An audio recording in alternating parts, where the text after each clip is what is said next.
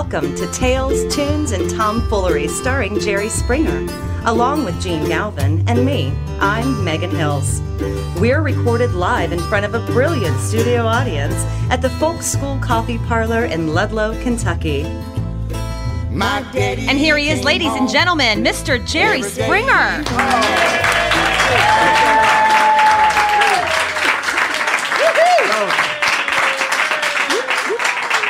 You're back. Don't get up, you. Yeah. Hey, huh? Hey, how about this crowd tonight? You got a good crowd here tonight. You huh? have nothing else to do? That's what I tell people that come to our show. Well, that's the truth, though. But they don't have anything else. Correct. The people that come to my show don't have anything else to do. These fine folks. You know, I hate to bring up bring it up anyway. Downer stuff, but you know how good he is at this. Yeah. I do a report to corporate after every podcast. And thank you. And in my report to corporate, I mentioned that we're having some trouble with some of the cast members doing material, jokes, I just call them jokes, and amateurishly What do you mean laughing some at of the their cast own members? material. There are only 3 people.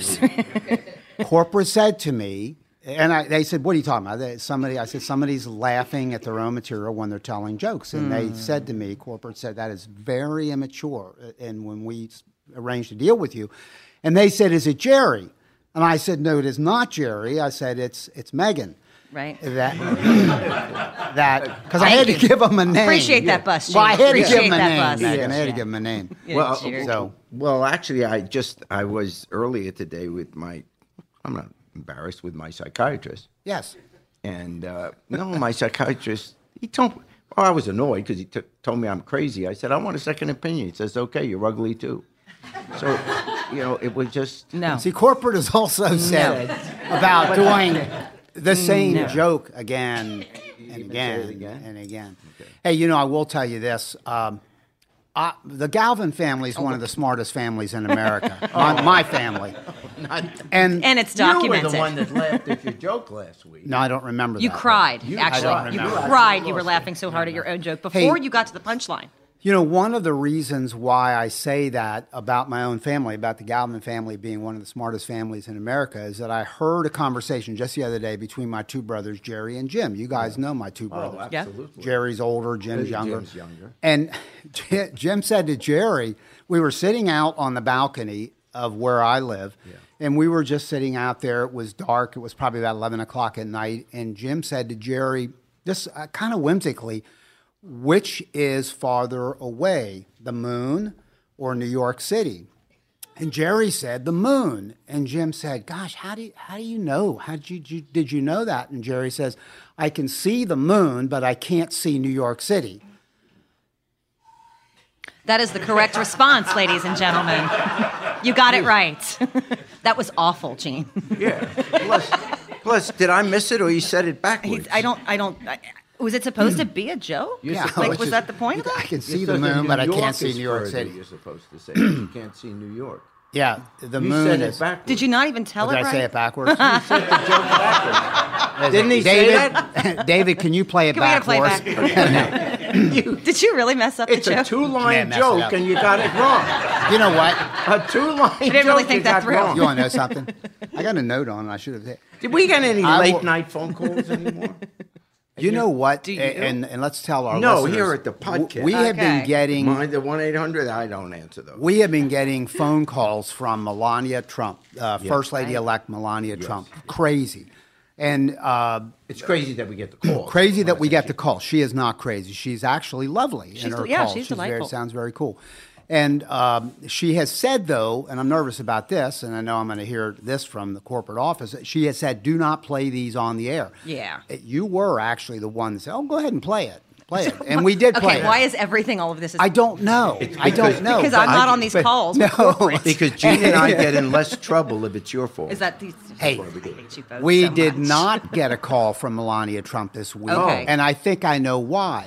When I walked in, David said, our technical producer, he said, hey, we got a call from Kellyanne Conway. Shut up. Oh, no. You know who Kellyanne Yeah. Conway is? Yeah, Is she the master of transition? She's or like something? Trump mother. She's the mother of the Trump movement. She's the one that helped him get elected. And now she's the How captain of happy the is she transition about that? team. I don't know, but she has left a message that sounds to me kind of ominous. Yeah. Ominous. What? Would you What mind you got? playing it, David? Kellyanne Conway. I knew we shouldn't have done Hello, Mr. Springer. This is Kellyanne Conway from the Trump transition team. We have been made aware that First Lady-elect Melania has been calling your podcast answering machine, and you've been playing her messages on your podcast.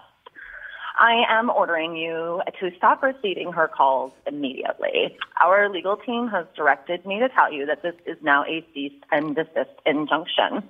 You are taking advantage of a gorgeous supermodel, and you should be ashamed as well as admonished. In closing, and on a side note, Mr. Springer, is it possible to get 6 tickets to your television show? Please send them attention Kellyanne Conway at Trump Tower. Thanks, Mr. Springer. Isn't that amazing? Cease They always and at the end. desist. Yeah, you must stop, but then it's Yeah, always like, all can this you get me? hardball stuff, and then, oh, by the way, can you get me tickets? In BT Dubs, I want to be in the audience. That's amazing. Yeah, she probably wants to come to the show that Trump's going to be on. Oh my God. Yeah, right. That would be one. There you go, That's all Jerry. He almost came on the show, but he then saw that we pull hair on our show, so he, Yeah. Ran quickly. you know. Hey, by the way, today I had this conversation with, and Jerry, you'll remember this person. Megan, tell us if you do. Well, you know who Peter, Paul, and Mary is Yeah. or were. Mary Travers died, God rest her soul, Yeah. but Peter and Paul are still married. Paul is Noel Paul Stuckey. So his daughter, Liz Sunday, married name, Sunde, Liz Sunday, has an organization along with Paul called Music to Life. The 2 is the number 2. So if you and it's musictolife.org.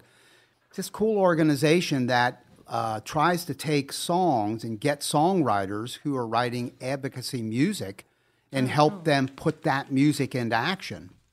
So I made contact with her and that organization, and we love what they're doing, and they love what we're doing, and we're going to look for ways to hook up. She'll be on the podcast in the near future to talk about That's that. exciting. That's very And That is great. and here's what they hooked into. We have a thing we're doing about Standing Rock. So Right. Standing Rock is where the pipeline is stalled at the moment because the Obama administration has said, stop, you can't put it here, the Army Corps of Engineers. But Trump is suggesting that when he gets in 20 days or so, he's going to gonna reverse that. it. Yeah, great. So we have solicited songs from songwriters across the country to send us original songs they've done about Standing Rock. So this is in the vein of folk music of the 50s, 60s, and 70s, right, Jerry? That's exactly right. And what gets me about this is the idea that we make the music should be political, because in our generation it was political, because we were all thrown into it with the Vietnam War, with the civil rights movement. It wasn't just something we studied or were interested in. Politics was our life of the 60s generation. And that's why you and I got together to do this podcast, because we wanted. That's why folk music is part of the podcast, because we saw it that way. Exactly. And what just gets me about that particular issue is that really is America's original sin. I mean, we often said, it's often written that slavery is our original sin. Slavery is probably the most longest lasting, and it's pretty hard to get more horrific than that. But the original sin was when Europeans came over here and grabbed the land from the Native Americans. And we've, talk about these people getting a raw deal to this day. It's not, we take their land, and now whenever some issue comes up that affects them, it's just like, some child yelling, oh, be quiet. We don't take it seriously at all. If it has to do with their spirituality, if it has to do not just with the exact land, but just the idea that this really affects them negatively, or we have football teams named after them, et cetera. In other words, we don't treat insulting them seriously, like it's not us, we don't care. And it's, so I really love this cause because we can get involved as human beings even though we are not Native American. In other words, there's no personal, we're not going to get any personal prize out of this. We're just doing it because it's the right thing to do. Yep. And that's how you fight prejudice. It's easy to fight back when it's your group that's being discriminated against. But, you know, by definition, minorities will never win if it's only their group that gets to fight back. The only way we beat prejudice is by having other people that aren't part of that group joining the cause because it's the morally proper thing to do. Well, on that point, that's why we put out a call to people from across the country to send in songs about Standing Rock, because the political power, Jerry, you're right. I worked on a Native American reservation after college, and I learned quickly political power is very small because their numbers are very small relative to other groups. Yeah. So if thousands of people went to Cannonball, North Dakota, where the Sacred Stone camp is, which was the gathering site of the protesters. So now the songs are coming in. We have one on our website, jerryspringer.com, by a woman named Jean Dowse, and her song is called Stand Up for Standing Rock. So if you go to jerryspringer.com, you can hear that. Good. There are others coming. And Liz Stuckey Sunday from Music to Life has put out the word to all the folk singers that they work with, because so they've been doing this for years. And she told me today, she says, I put the word out and there are songs coming in. She says, I'll bundle them and send them to you later in the week, you know, to send them to me in an email. So this is a small thing that we can do on this podcast, is to use the music that's part of our podcast to do the work that it was done by Woody Guthrie, Pete Seeger, the Weavers, Joan Baez, etc. And so this is we appeal to you. If you're a songwriter, do a song, send it in. The good ones will go on the website, and the best one, we will bring you here to perform it on the podcast. One last point. We have a singer coming up, Mikkel, I'm going to make sure I pronounce her last name right. I think it's pronounced Ferry, who is a folk singer who just spent some time recently, just got back from the Gettysburg battlefield, Gettysburg, Pennsylvania. Yeah. And she was, for the national park there, their folk singer in residence for a period of time. Oh, wow. She wrote some songs about the Gettysburg battle, and I think she's going to perform one, if not two of them tonight. So and she's probably 20-something, 30-something. You know, she's not 70-something as Joan Baez would be. No, nothing wrong with it. Those of us, nothing's wrong those of us younger people do not look at you. Talking? We don't look. I can't hear you. Get that fancy hearing aid. You know what would be great? This is just off the top of my head, but it'd be neat. Look, I think this battle is going to continue because I think once Trump gets in, he's going to try to reverse the good decision. So the battle isn't going to end.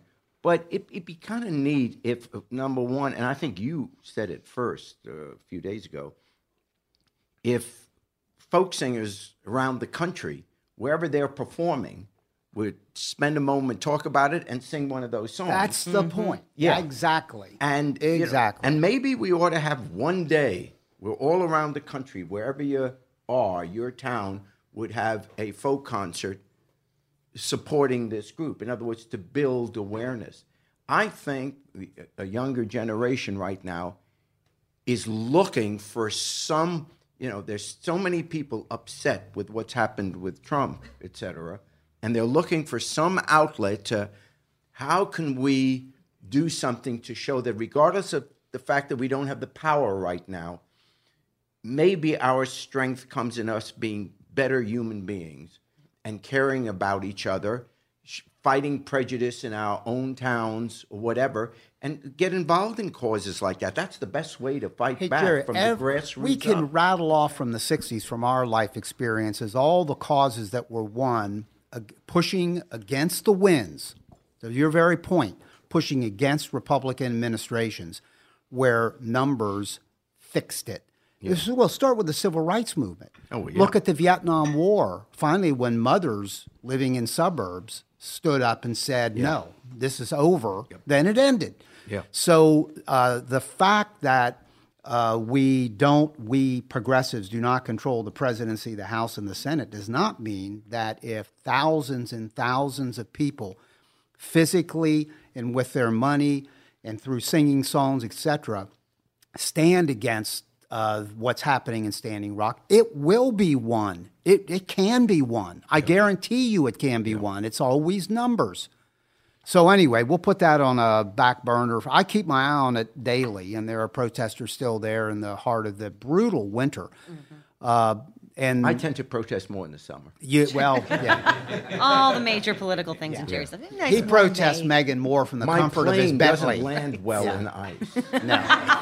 I said to Jerry, His hand gets cramped up. He can't write those checks in the winter. It's difficult. it's Nobody very can get difficult. them. I said we need to go to Standing Rock, and he says, "Yeah, we can do a flyover." Right. No, we need to go down there. We need to go with the people.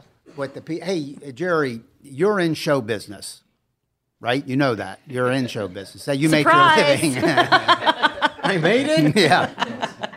So what Megan and I were wondering is, how did that happen? How did you get into show business? I was drinking. Where did it start? Or the people that put you on may have been. When you got finished, God, I just want to say this directly, and I choose my words carefully. When you got done perusing all the, well, I'll just say it, whorehouses in New Orleans when you went to Tulane, and you actually went on campus. Yes. Fair enough? Where was it? Yeah, where was the campus? No, seriously. When you went to Tulane. Yeah, and so, right. And then didn't your show business career start at Tulane University? And if so, tell us about that. Well, actually, that's true. I mean, I don't even think I sang in the Boy Scouts. I mean, there's no one in my family that's in show business. I mean, there's nothing to do with that. And as you can tell, I still don't have any talent. I mean, so show business was never, no one picked me in a high school yearbook and said, that guy's going to be in show biz. And, but then in college, well, I started dating. I started to become more social. Mm-hmm. But actually, I was going to say the first time I was ever in a play was in my junior year in a musical. I just tried out, frankly, because there was this cute young lady that... How did I know that was good? Frankly, because... Yeah. But actually, that wasn't the first. At Tulane, they had a campus radio station. That really was the first time no I was ever on the air. I'm just thinking about it, and I'll bring the story around. It was WTUL, campus radio station, in the student union, and they had a room there, and we had all these albums. Back then, 78s. This would even... Yeah, I don't even think it was 45s yet. And we played these albums. But anyway, so I went there and I asked, could I have a job there? And there were only a bunch of students, so they gave me, okay, you can do noon till 1 in the afternoon, and you can have a radio show. And I had never, ever done this. And the part about the story, which has some relevance, is I was on the air when John Kennedy was assassinated. You mentioned that, yeah. Yeah. Oh, did we talk about this already? You talked about that's what happens when you're in your 70s. No. You repeat. But actually, I was, and I was playing Elvis Presley's Don't Be Cruel, and we had those ticker tape machines. But that really was the first time, and it came across the ticker tape that shots had been fired. It was in Central Time, New Orleans. It was 12:30 in the afternoon. And so it came over the ticker tape, shots had been fired. Well, I'm in this little room broadcasting, being a DJ, and I'm not going to go on the air and say the President of the United States has been shot. I mean, good Lord, so I figured someone's joking around with me. I'm the new kid on the block. But then more and more kept coming. So I go across the hall where they had the yearbook office, and there was a black and white television, and there was Walter Cronkite. And then obviously it was true, so I just went back on the air and I said, horrible news, the president's been shot. Go to your television sets, and then we just put it on classical music or whatever. So, but that was the first time. And then the other time was I was in the musical that we put on every year. And I got the male lead opposite the girl. Well, the name of the play, it was all original. It was written by students, etc. Cool. It was 298 BC, or How Much Can a Grecian Earn? And that's cute. Yeah, and I played this shy little guy that, one of the songs I sang, I know you want to hear it, is, You are with me always, wherever I go. Why can't I? Oh, I haven't sung this song honestly in 55 years. And lucky us, we got to be here for it. The woman's name was Diane Ulrich, and I wore these tights. What's her name again? Diane Ulrich. We got to make contact with her. Maybe. I don't think she wants contact. There's no reason to do that to her. You were in tights and what? Well, because we wore togas. It was Do we have? There's got to be photographic What else evidence would you wear in of this. 298? And then I had Weegens. Remember those? Weegens. Oh my. Yeah. There has got to be photographs of this somewhere, Jerry. Oh, it wasn't pretty, but We're gonna I find played. it. Yeah, there were a couple of songs I did, but anyway. Yeah, that was my first time on That's stage. good stuff. Well, later you'll sing again because you'll do a verse with McKella. It's going to be. It's been a long time since I sang that song. So. Yeah, yeah. That was great. Since this morning. He wakes up to it every day. Hey, so Trump has appointed today. So we do this live on Facebook Live and then also on our live stream. People often hear it in the archives, but on the day we did this podcast, Rex Tillerson, who is an Exxon executive, was chosen to be Donald Trump's, at least for nomination, his Secretary of State. And there's this big storm, Jerry, isn't there, about his Russian connections, the businesses he's done and the deals that he's done in Russia. And some senators on both the Republican and Democrat side are raising questions about the propriety of that. What's your take on this whole Russian potential scandal? Well, I'll start off with the end of it, which is there must be an independent investigation of the Russian connection, if any, with Donald Trump and of the Trump campaign. And it has to be independent. It can't be the Senate holding the hearing. I mean, they can hold their own hearings, but that can't be the decisive, because the Senate itself may be tainted in this story.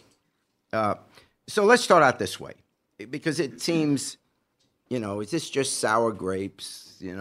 Trump's the president, and many of us are ticked off about that.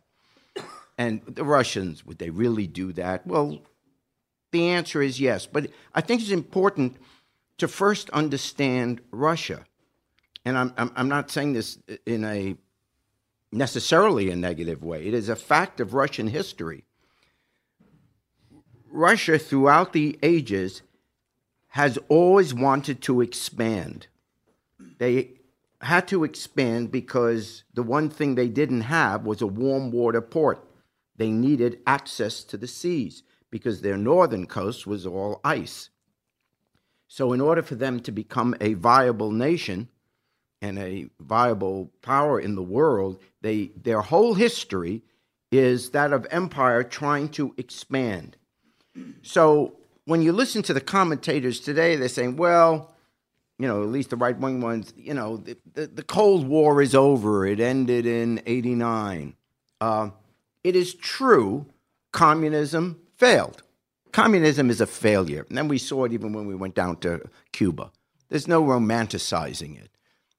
It's a failed system. It doesn't work. Some of the motives of economic lifestyle or whatever is good, but the system doesn't work. So communism died in 1989. But the Russian DNA didn't. Russia always will want to expand. It is part of its existence. There's a stranglehold on it if it doesn't. It always feels itself surrounded. And now you have Putin, who obviously was a big guy in the KGB. He's now the head of Russia. What part of us thinks that all of a sudden he changed his view? These people are nationalists. As frankly as Americans, we are nationalists about our country. So it's not like, God, this guy's crazy. No. Russians always look for ways to expand. What is now in their way, now that communism has fallen, when they had communism, it wasn't that Putin fell in love with communism. That was just the philosophy at the time. that Russians could use to expand. We're going to have the world be communist. That's how they would expand. Well, that method failed. But that doesn't mean they won't try to find another means of expanding and getting to warm water ports, etc. And so now what stands in their way is NATO and the United States. So do any of us think, does any rational person think, because every country does it, including ours, that there aren't people at their highest levels of whether it's spies or national security, at some levels thinking every day, what's the other side doing? How can we influence it? Look at our record. Our history in South America and often in Africa has been to try to influence elections. We can't pretend that, oh my gosh, another country trying to influence elections in someplace else. So obviously they've been thinking about this. And now when you look at what's gone on in the past several years, you see that they've been working on this. They probably try to make contacts with American businessmen all the time because that's the one entity that is always looking for markets in Russia.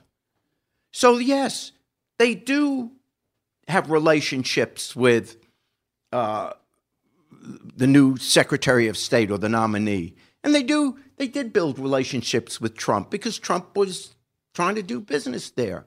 So someone sitting around at their weekly meetings is probably saying, let's keep an eye on this guy. Keep contacts. Be friendly. It could be 50, 100, 500 people that they're keeping contact with. They don't know which one is going to rise out of the woodwork and become a potential leader. But that's what any nation would do. Russia's doing that. And so this relationship with Trump didn't just start 3 months ago or last year when he suddenly decides to run for president. Do we seriously think Russia said, oh my gosh, he's running? No. They just look at their files. Okay, this is the guy that's going. Now, who knows him?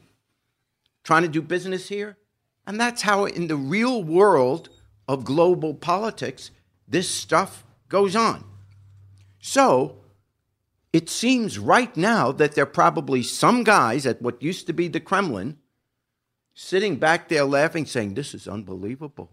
We got this guy. We got this guy.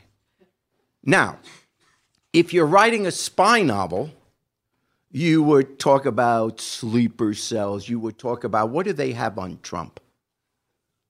That's the scary part because these people play hardball. What do they have on him? Because why, out of the blue, did the following things happen? All of a sudden, Trump, who probably never had a political idea in his life, he just wasn't interested in it. I'm not even saying that as a slam on him right now. Just in general, that's not what he was interested in. He was a business guy. He didn't think about political philosophy. He says he doesn't read. He says, I don't read books. I don't read newspapers. I watch television. That's what he says. Okay? So now, he's all of a sudden, they're talking to him, and he comes up with these crazy things. At the Republican convention, he takes only one thing out of the Republican platform. Only one item of all the items the Republican Platform Committee put in, the only one he insisted on changing was the one that says America would support the Ukraine if Russia went in. And he had that wiped out of the Republican platform. Why all of a sudden he's saying all these nice things about Putin? Where did that come from? And now you start adding those things together. And then remember at the debate, he said, what's this? We don't necessarily have to support NATO. Well, wait a second. If you're writing the Russian plan, you don't want support for NATO.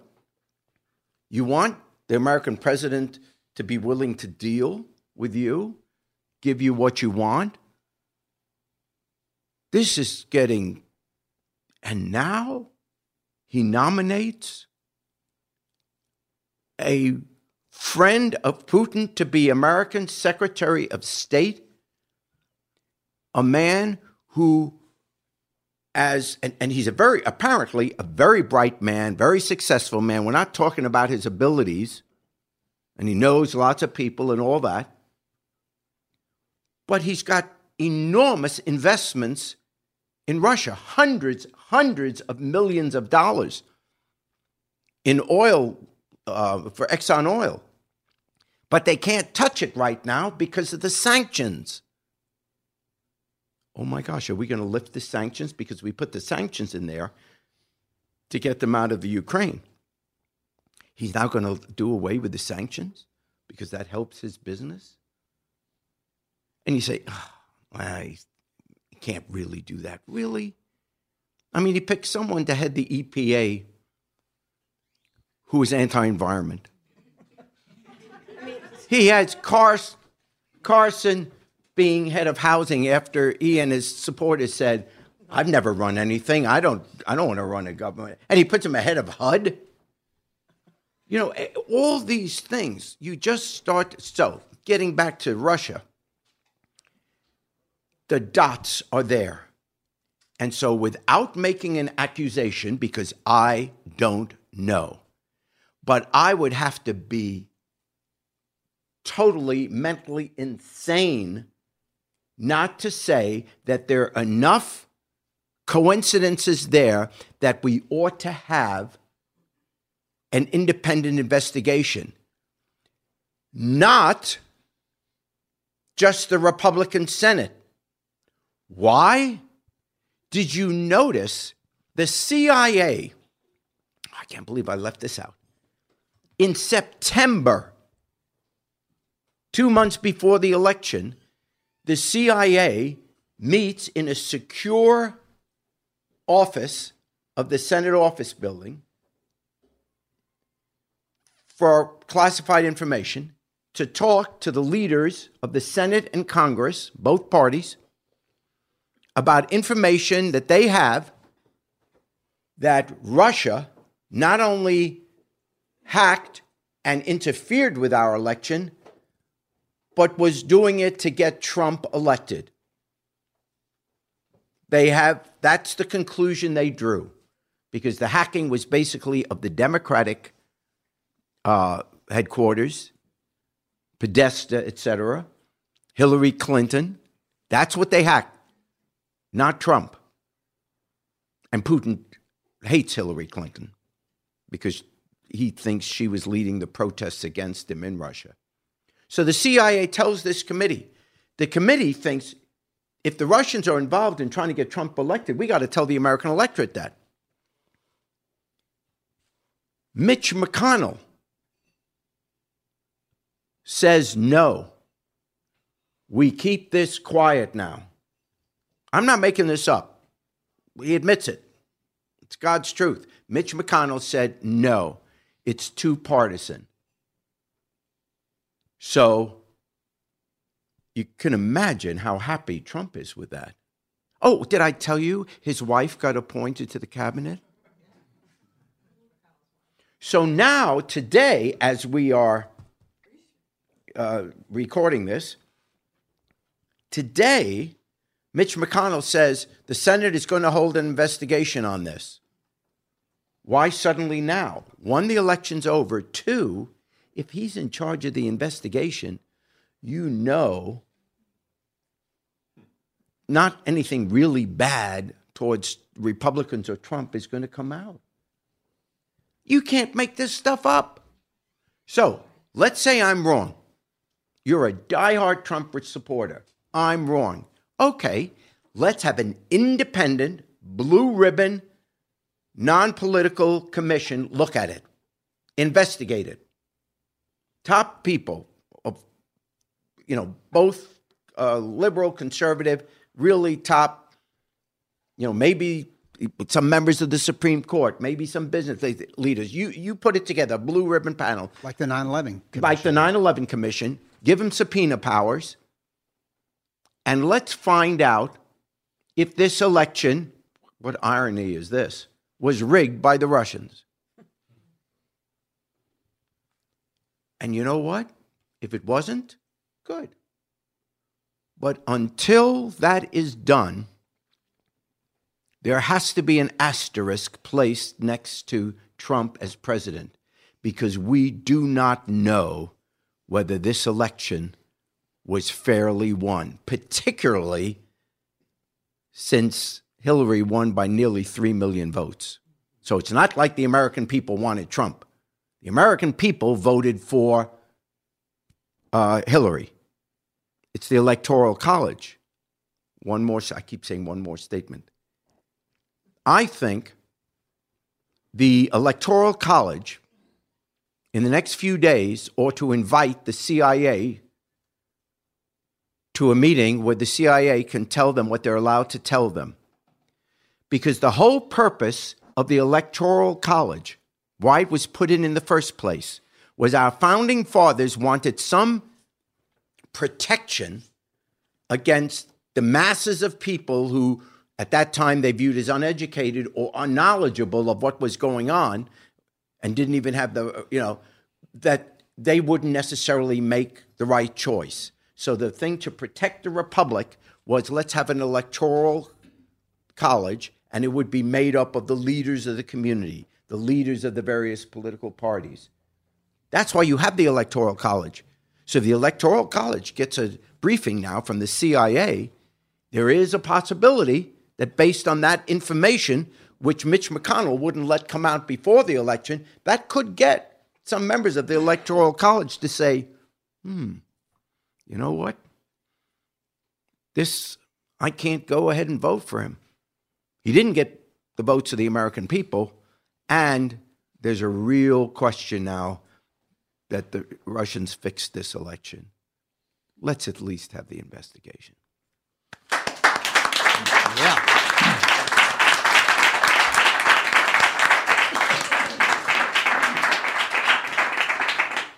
So, Michaela Miller-Faree, am I pronouncing that right? Faree. Michaela? You don't want to hear me sing that song again? Nope, never. Well, maybe she'll accompany you. Yeah.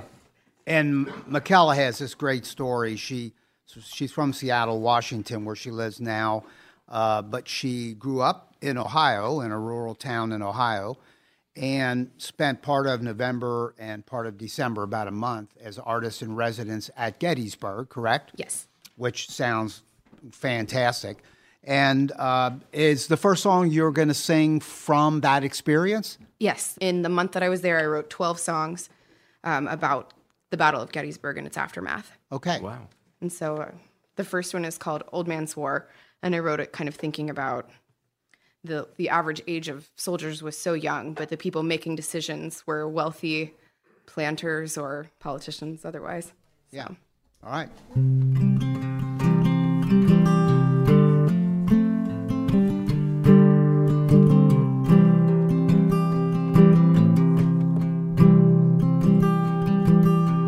I dreamed we were dancing at Twin Oaks Farm. We led the reed. He whispered in my ear that I had him disarmed. But my heart was his to steal.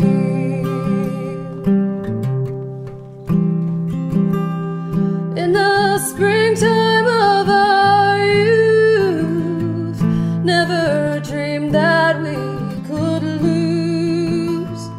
But they're sending all the beautiful boys to fight an old man's war.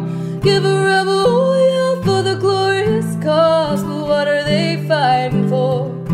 Oh, my love would say he's fighting for me, and maybe that's true. But I'd rather have him next to me than fighting other boys in blue.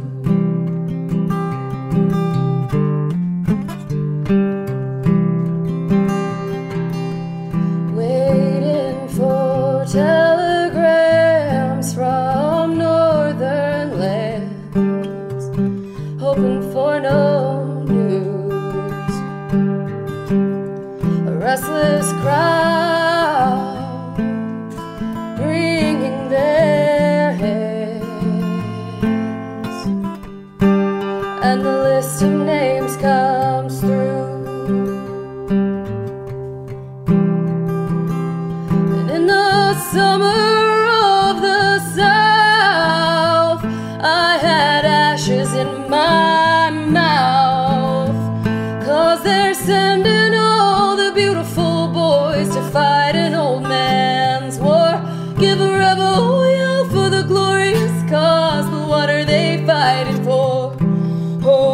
my love would say he's fighting for me, and maybe that's true.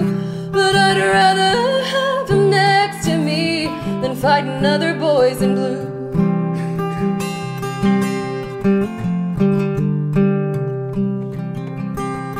Black crape, black veil, I'll never dance another reel. Black heart of blackest coal, God have mercy on our souls. 'Cause they're sending all the beautiful boys to die in an old man's war. Give a rebel yell for the glorious cause, but what are they fighting for?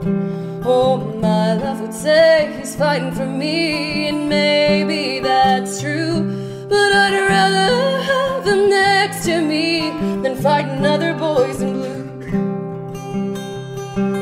I'd rather have him next to me than fighting other boys in blue. Oh, my love would say he's fighting for me. Wow.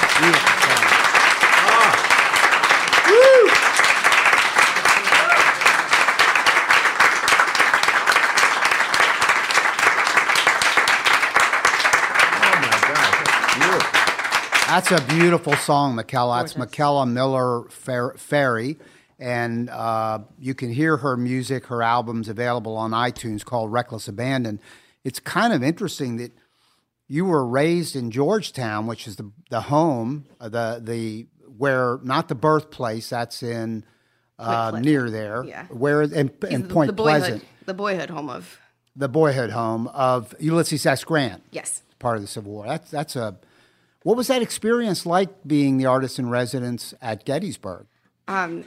Every day it was so moving. And we stayed, my husband was an artist too, and we stayed at the Klingel Farm, which is right on Emmitsburg Road, which is where the Confederate soldiers marched up as the battle was starting. And, we could look out our back porch and see Little Round Top, where Day 3 fighting happened. You could see the high water mark of the Confederacy from our yard, and every significant place in the Battle of Gettysburg we could see from the windows of this house that we were staying in. Every day it was just this soul-shaking experience. It's amazing. I'm sorry, Jim. What did you do your day to day as the artist in residence there? So we kind of had free reign of the park. So day to day we got up and wandered around the battlefields. Basically, we got to do some kind of cool tours. But one of my favorite memories is the very first morning we were there. We got up at 5:30 and we went up to Little Round Top, it's a big. If you're not familiar, it's a big hill that the Union Army held, which was really important in the battle, and watched sunrise come up behind it. And as you look out over this field below where all of this fighting happened, it's just thinking about what went on there and walking in the footsteps of these people, and realizing too that these stories are so crazy it almost seems like mythology. But then it hits you that no, these were real people. These were people's sons and brothers and friends. And that song's done from a Confederate soldier's point of view. I tried to write from both perspectives because it was it just severed our country so much, and things are so divisive right now. It felt like a interesting time to be. Did you have chances to perform music while you were there as well? I did. Over the weekend, actually, I kind of wrapped up my project by performing at the Visitor Center. At the Visitor Center. At Gettysburg. And if you haven't been to, have you been as well? Have you guys been to Gettysburg? I've never been, no. I've been there, and I'm sure some members of the audience have. Would you agree, McKella? It's hallowed ground. You feel it. And that's something I didn't, I knew it would be, but I hadn't been there since I was a child. But there is a gravity to the place that you just want to be silent as you walk around there, because you think about this battle changed American history really, because it changed the course of the Civil War, and it just does makes you want to respect the people that were there, and it also makes you feel how important it is to learn about American history, because Sure. Do a second song, would you please? I would. And I would also love to. from your experience as artist in residence, right? Called Yes. The Glory of War? Yes. Okay. Kella Miller Ferry.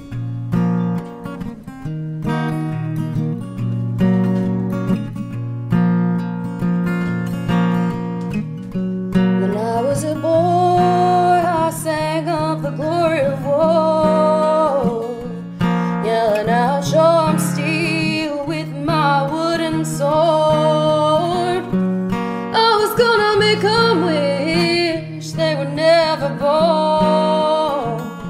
When I was a boy, I sang of the glory of war. When I was a youth, I was ready to answer the call. Me and my buddies all ran to the recruitment hall, saying, "Don't worry, mama, we're gonna whip 'em all." When I was a youth, I was ready to answer the call, singing Yankee Doodle went to war, riding with the cavalry. Thought he knew what he was fighting for, but glory's just a fantasy.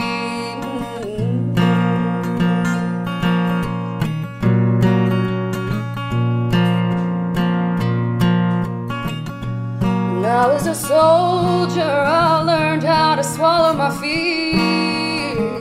I wasn't as brave as I thought in my younger years. I wanted to run when the cannons rang my ears. When I was a soldier, I learned how to swallow my fear. Singing a Yankee Doodle went to war, riding with the cavalry. Came home full of mini balls, and now he's just a casualty.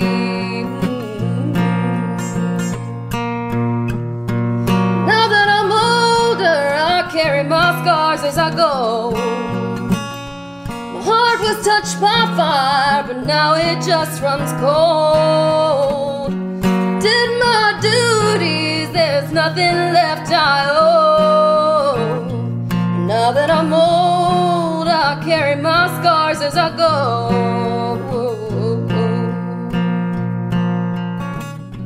When I was a boy, I sang of the glory of war, yelling out, "Sure, I'm steel with my wooden sword." I was gonna make 'em wish they were never born. When I was a boy, I sang of the glory of war.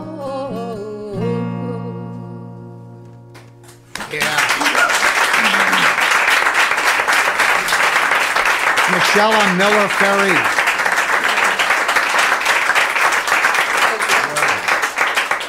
Really good stuff. Again, you can hear Michaela's music on iTunes and look for her album Reckless Abandon. I wonder if you could take us out with the singing of Goodnight Irene by Leadbelly, and we have an artist in residence here, Jerry Springer. His stage name is Gerald. Gerald. His stage name, that's Just right. Gerald. Gerald. Yeah, just Gerald.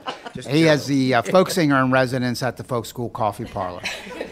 So he'll join you on the second verse. It's okay. I'm so sorry. I want to apologize ahead of time. Last Saturday night I got married.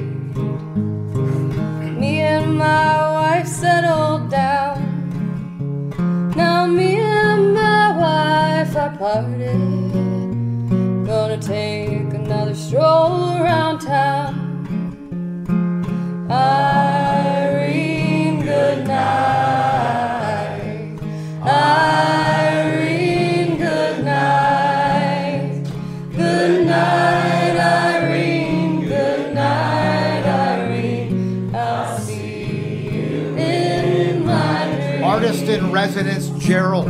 Sometimes I live in the country, and sometimes I live in town. You've been listening to Tales, Tunes, and Tomfoolery, recorded live at the Folk School Coffee Parlor in Ludlow, Kentucky.